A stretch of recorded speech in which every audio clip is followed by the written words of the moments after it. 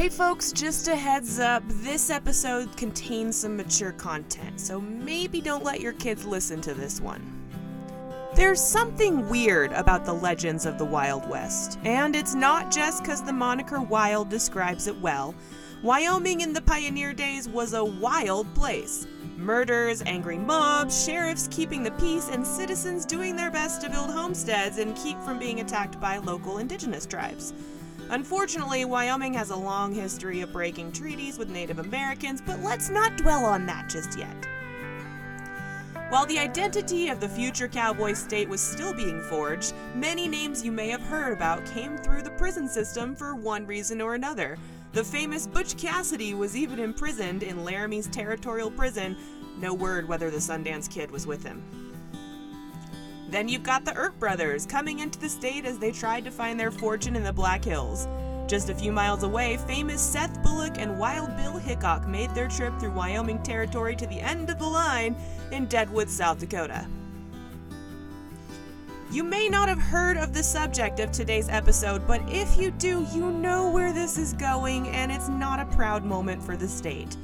Let me tell you the story of why a Wyoming governor wore shoes made from human skin to his inauguration.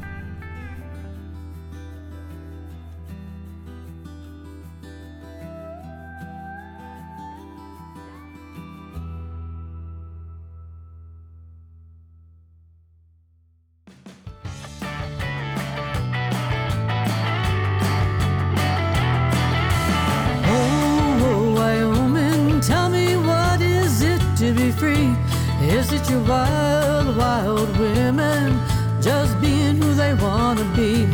Is it your cold, wild window sweeping me clean? Is it your bedrock Wyoming wisdom or your sweet starlit dreams? Is it your Wyoming whiskey with water from a mountain stream? Wyoming, it's what you mean to me, yeah.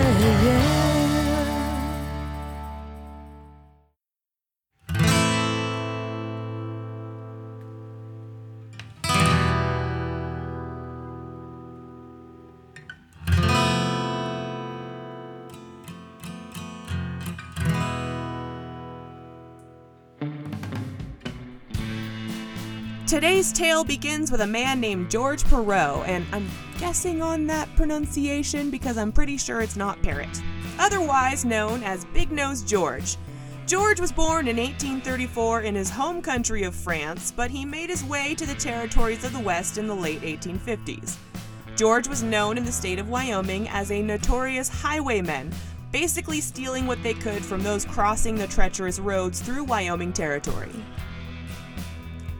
In 1872, word spread about the highwayman's attempt to rob a train in an isolated part of track near the Medicine Bow River. After the failure of the robbery, they fled to Elk Mountain near Rawlins and hid out. Lawmen had tracked the gang's location and they quickly stamped out their campfire to take the men by surprise. The gang used the lawmen's own weapons to murder the two men who had found them. After the incident, in which they also stole a horse, a heavy bounty was levied on the entire group, $10,000 for the apprehension of the men, which was later doubled to $20,000 to incentivize their capture. In 1872, Big Nose George and his posse were in Miles City, Montana, where they decided to rob a local businessman of money he was planning to send back east for various investments. George and his cohort were arrested following the robbery when the acts they'd committed in the cowboy state were revealed. Lawmen sent him to Wyoming to face murder charges in the summer of 1880. After a trial in 1881, Big Nose George was sentenced to die by hanging at the Wyoming Frontier Prison in Rawlins. An escape attempt left a guard with a fractured skull when George hit him over the head with his own shackles. The guard's wife, Rosa, was able to convince the outlaw to get back in his cell with some persuasion from a pistol in her hand. However, the escape attempt spread through the small town of Rawlins like wildfire. Masked men broke into the prison, originally expected to be trying to free a prisoner, and they held up the injured guard for his keys, used their revolvers, and apprehended Big Nose George in his cell. When the posse of men led the outlaw outside, they were greeted by a lynch mob of about 200 people. The anger from the escape attempt and murder of lawmen bubbled over, and the mob strung Big Nose George up by a telegraph pole in the city of Rawlins.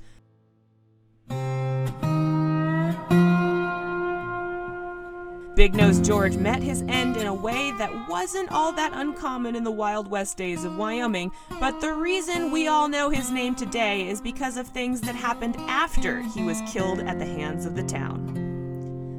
Doctors Thomas McGee and John Eugene Osborne were given the outlaw's body, allegedly to study the effects of criminality on one's brain. To this end, the top of the outlaw's skull was sawed off to reveal his brain, and this skull cap would then be presented to a then 16-year-old girl, Lillian Heath. Heath would go on to be the first woman to be a medical doctor in the state. Osborne and McGee weren't done with the criminal's body, however. A tannery in Denver received a unique delivery: the skin of Big Nose George's thigh and chest, including the nipples, and were instructed to make a pair of shoes and a medical bag. Both of these grisly items were in the possession of Osborne. While the medical bag has been lost to history, the shoes were considered prized possessions of the doctor who would later be elected as the third governor of Wyoming in 1892. What perfect shoes to wear to such an event, right?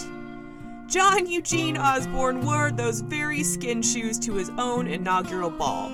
He would also go on to be elected as a representative to the 55th Congress in Washington. No word on whether he broke out the skin shoes for such an occasion. In 1950, another macabre discovery came in the form of a whiskey barrel that had been buried with a body inside, missing the top of his skull, and the infamous shoes said to be made from skin of his thigh. The doctor, Lillian Heath, was contacted and sent the skull cap to the scene to verify that the body was the long-dead outlaw. It's worth noting that Dr. Heath had used the skull cap as an ashtray or doorstop for a good portion of her ownership. The remains were verified as George's with DNA testing, though the fact that the skull ashtray fit perfectly was enough of a verification for the police department in Rawlins. Nowadays, the gruesome relics are on display in several museums.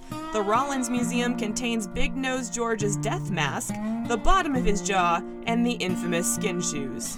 In Nebraska, the skull cap and shackles from his attempt to escape are on display. A horrible end and a horrible afterlife for the man known as George Burroughs seemed to have come to an end, with the remainder of his remains remitted to the ground at the Frontier Prison Cemetery, with many other outlaws that had been executed in more regular circumstances. Big Nose George claimed once that he was a part of the Wild Bunch gang with Butch Cassidy, but his alleged involvement with the infamous gang was disputed, as Cassidy would have been 14 when George claimed he was a part of the group. Today, the end of the outlaw is seen as a troublesome chapter in the history of the territory of Wyoming, and those shoes are on display in Rawlins, hopefully deterring any doctors from using an outlaw's skull cap as an ashtray.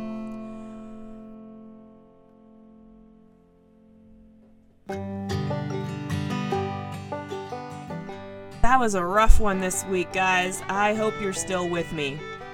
Thank you for listening to Wild Women, Wind, and Wyoming Wisdom. I'm your host, Debbie Cobb. If you want to help out the show, please rate and review us on Apple Podcasts, Stitcher, Spotify, or wherever you listen to podcasts. You can also support our work on Patreon, where you'll get exclusive behind-the-scenes peeks and perks. Our theme song is by Wes Hogg and Birgit Burke. Special thanks this week to all of the governors of Wyoming who did not wear skin shoes to their inauguration. At least no one can top that depraved wardrobe choice. We'll be back next week with new episodes posted every Wednesday. Learn a little more about the Cowboy State with Wild Women, Wind, and Wyoming Wisdom.